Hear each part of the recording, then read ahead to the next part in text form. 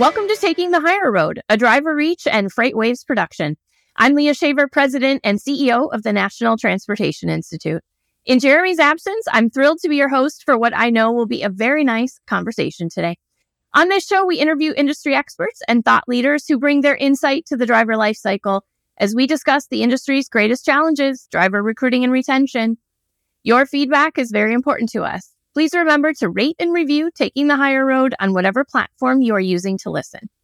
Today, I'll be chatting with Brad Ball, the president of Roadmaster, one of the largest CDL training networks in the U.S. Brad, I'm really looking forward to our conversation and hearing your thoughts on all topics surrounding our industry's important pipeline of newcomers looking for a home in trucking. Thank you for joining us. Thank you for having me, Leah. It's good talking to you. It's good to see you again. We have a lot to cover. I'm going to get right into it. I do plan to delve into your background, your long tenure at Roadmaster, and how you've seen change in the industry over the last 30 years. But right now, I want to dive right into a topic that's been on our mind a lot at NTI lately.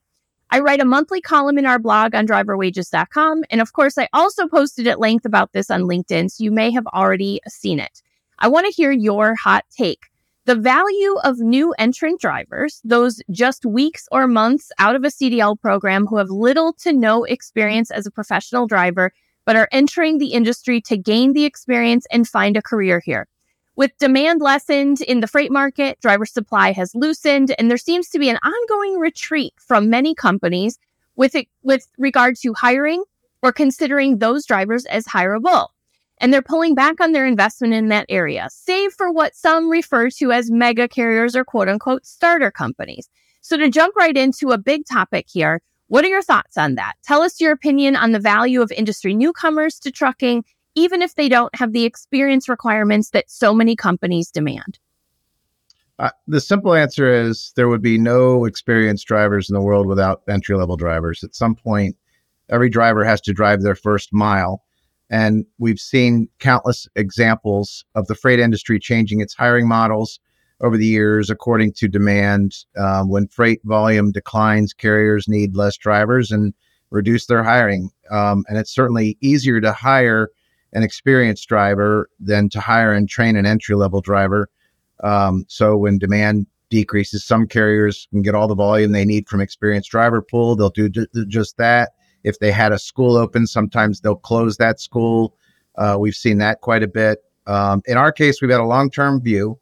We've been here over 30 years, and we've got some great long-standing relationships with carriers that have training programs, but have long-term views towards hiring students as a significant portion of their base. And they'll continue doing that under any market conditions. So as a result, our graduates today have great career opportunities.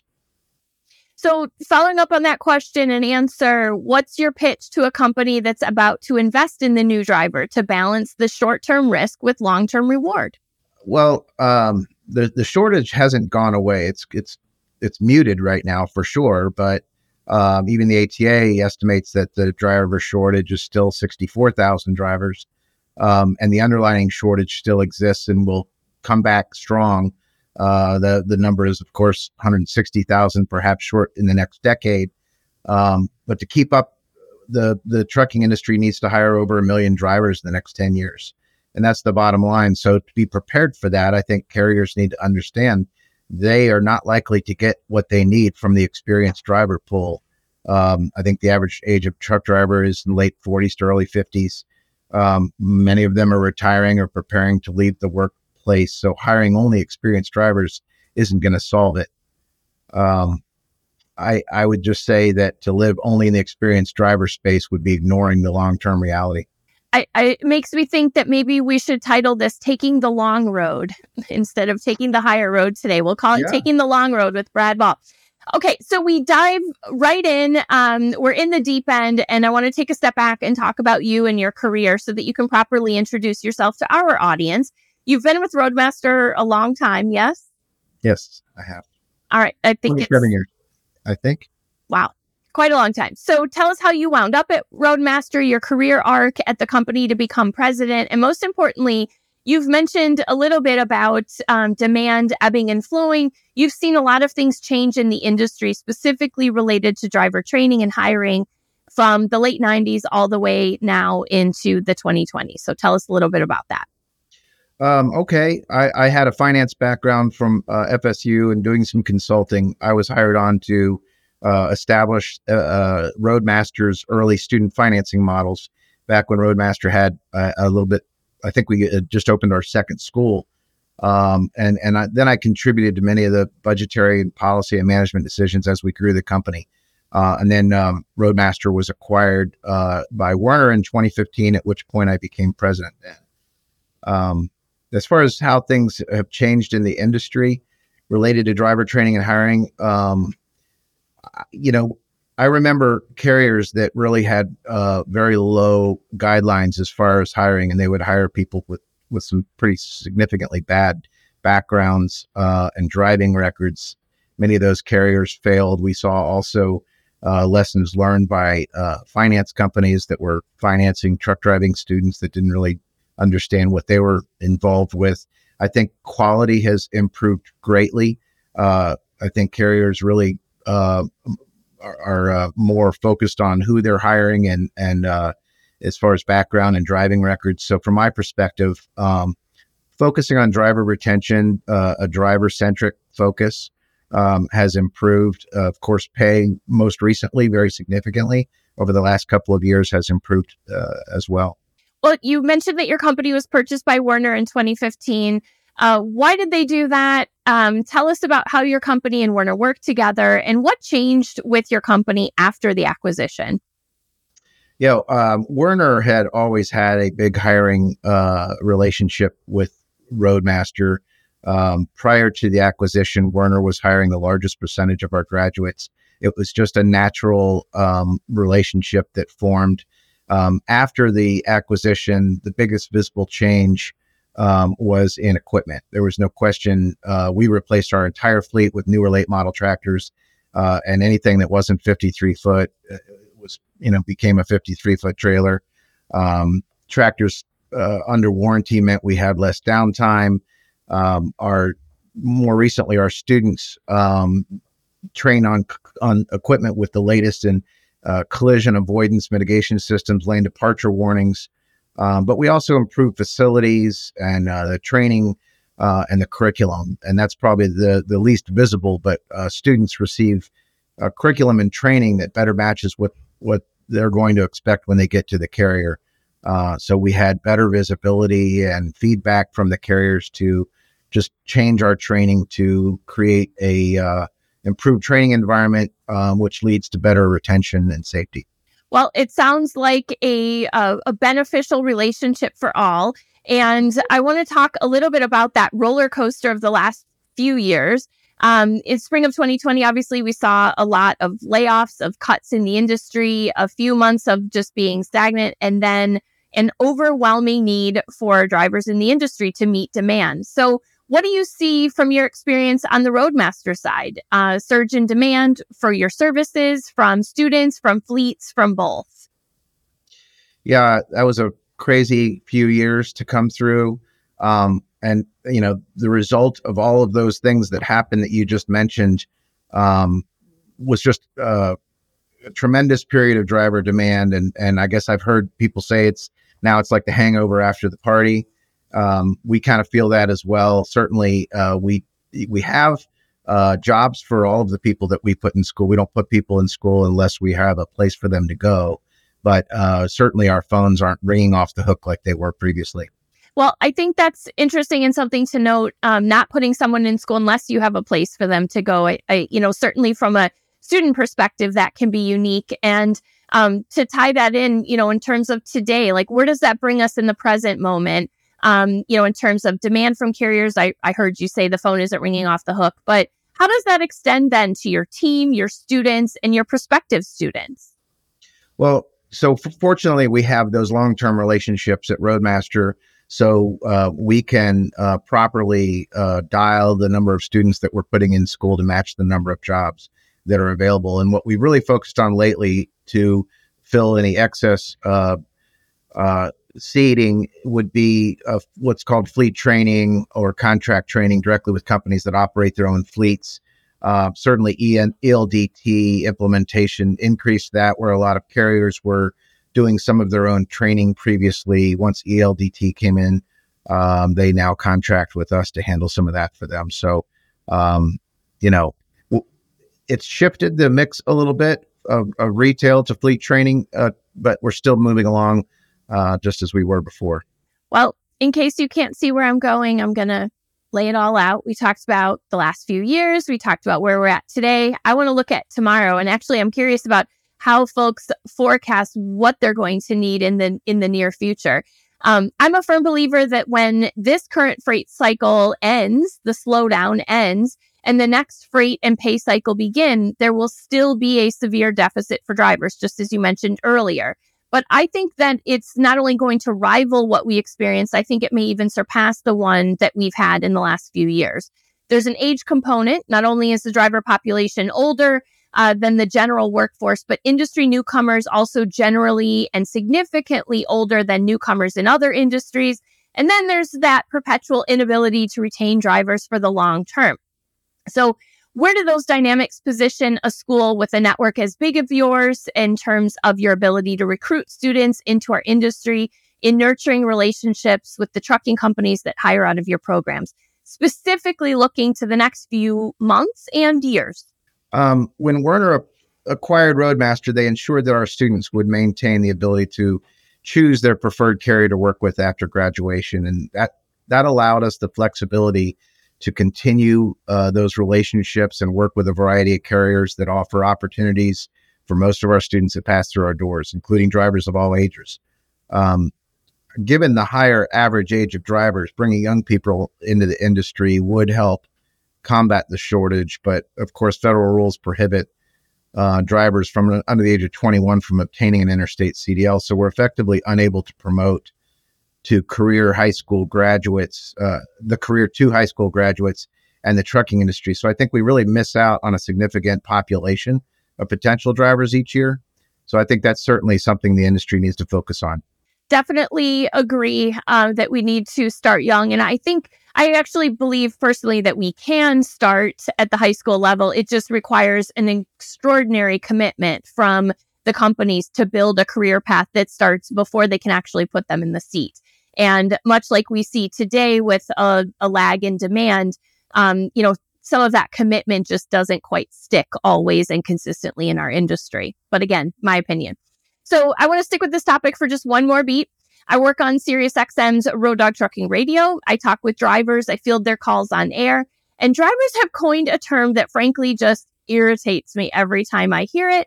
And they bring it up all the time. I mentioned it earlier. They either talk about a quote unquote mega carrier or quote unquote starter company, oftentimes being one and the same. These large companies that recruit new entrant drivers and in effect do the hard work of training them so they can be plucked by other companies who only recruit drivers with 18 months or 2 years or more experience.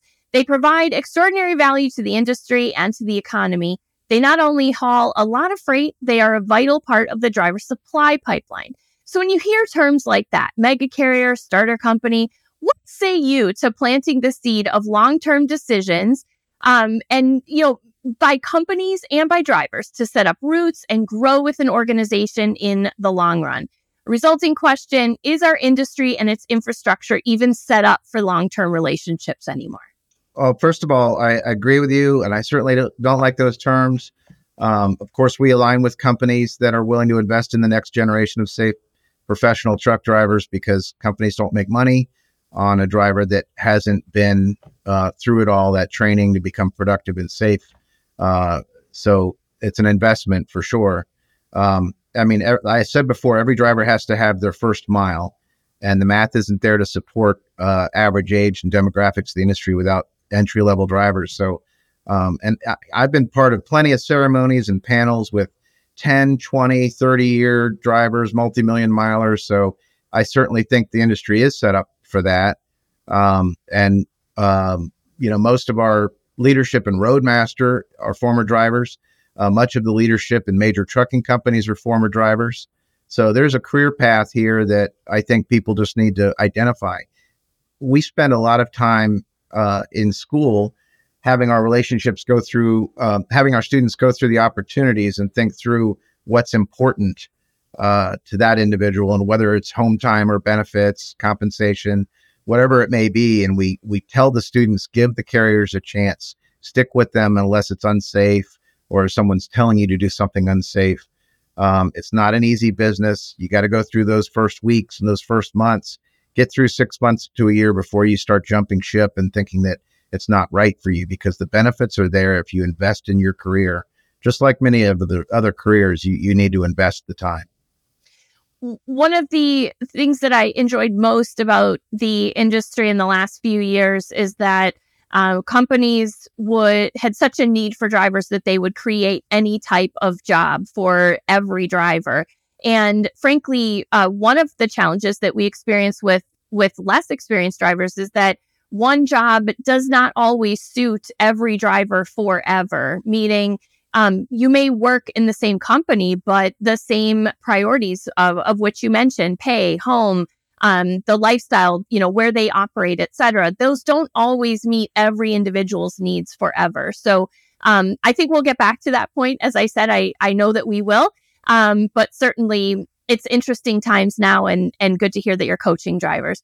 I do want to delve further into talking about generational differences. We do ask every guest a question that's similar to this, and I think that's because it's such an important topic in our industry. The largest cohort in the U.S. workforce is millennials. The largest cohort in trucking is Gen X, our generation. But baby boomers are still very active and very vocal in the industry. However, they're aging out, they're wearing out, and they're retiring.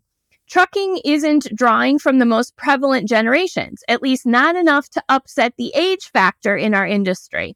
How do we become more accessible to millennials? Hot on their heels, Gen Z, which of course is entering the workforce in droves, particularly as what's most available to newcomers in the industry, as we've discussed, is more of that longer haul, irregular route, one type job description away from home jobs, which require sacrifices that younger generations simply seem to shy away from. Yeah, I mean, it's a problem that the industry is going to continue needing to solve. Evolving technology like telematics and tablets are kind of second nature to those younger generations, and they've grown up staying connected to friends and family with social media accounts and phones in their hands. So I guess in some ways they're prepared for life on the road, but we need to continue improving in areas that make the career more attractive to young people. Many carriers, as you said, is modified routes to improve home time and pay and benefits have improved over the years, but we need to go beyond making ourselves more attractive, just younger generations. Trucking's been historically been heavily male dominated, women accounting for 47% of the workforce, and yet we've only been able to get up to about 14% of our professional drivers are women. As a side note, about 21% of our students are women. So I think we're continuing to improve in that area. Hispanics or Latino drivers make up about 18%, and Black or African Americans about 15%. All those numbers are growing, but with no pay gap tied to race or gender, the career is ripe for diversification. So, many of these people want to be a part of something, and carriers are developing associate resource groups based on former military background or ethnicity, giving them a place where people that are like-minded can share experiences. So I think the industry is working hard to make itself more attractive to those both younger generations and other groups of people.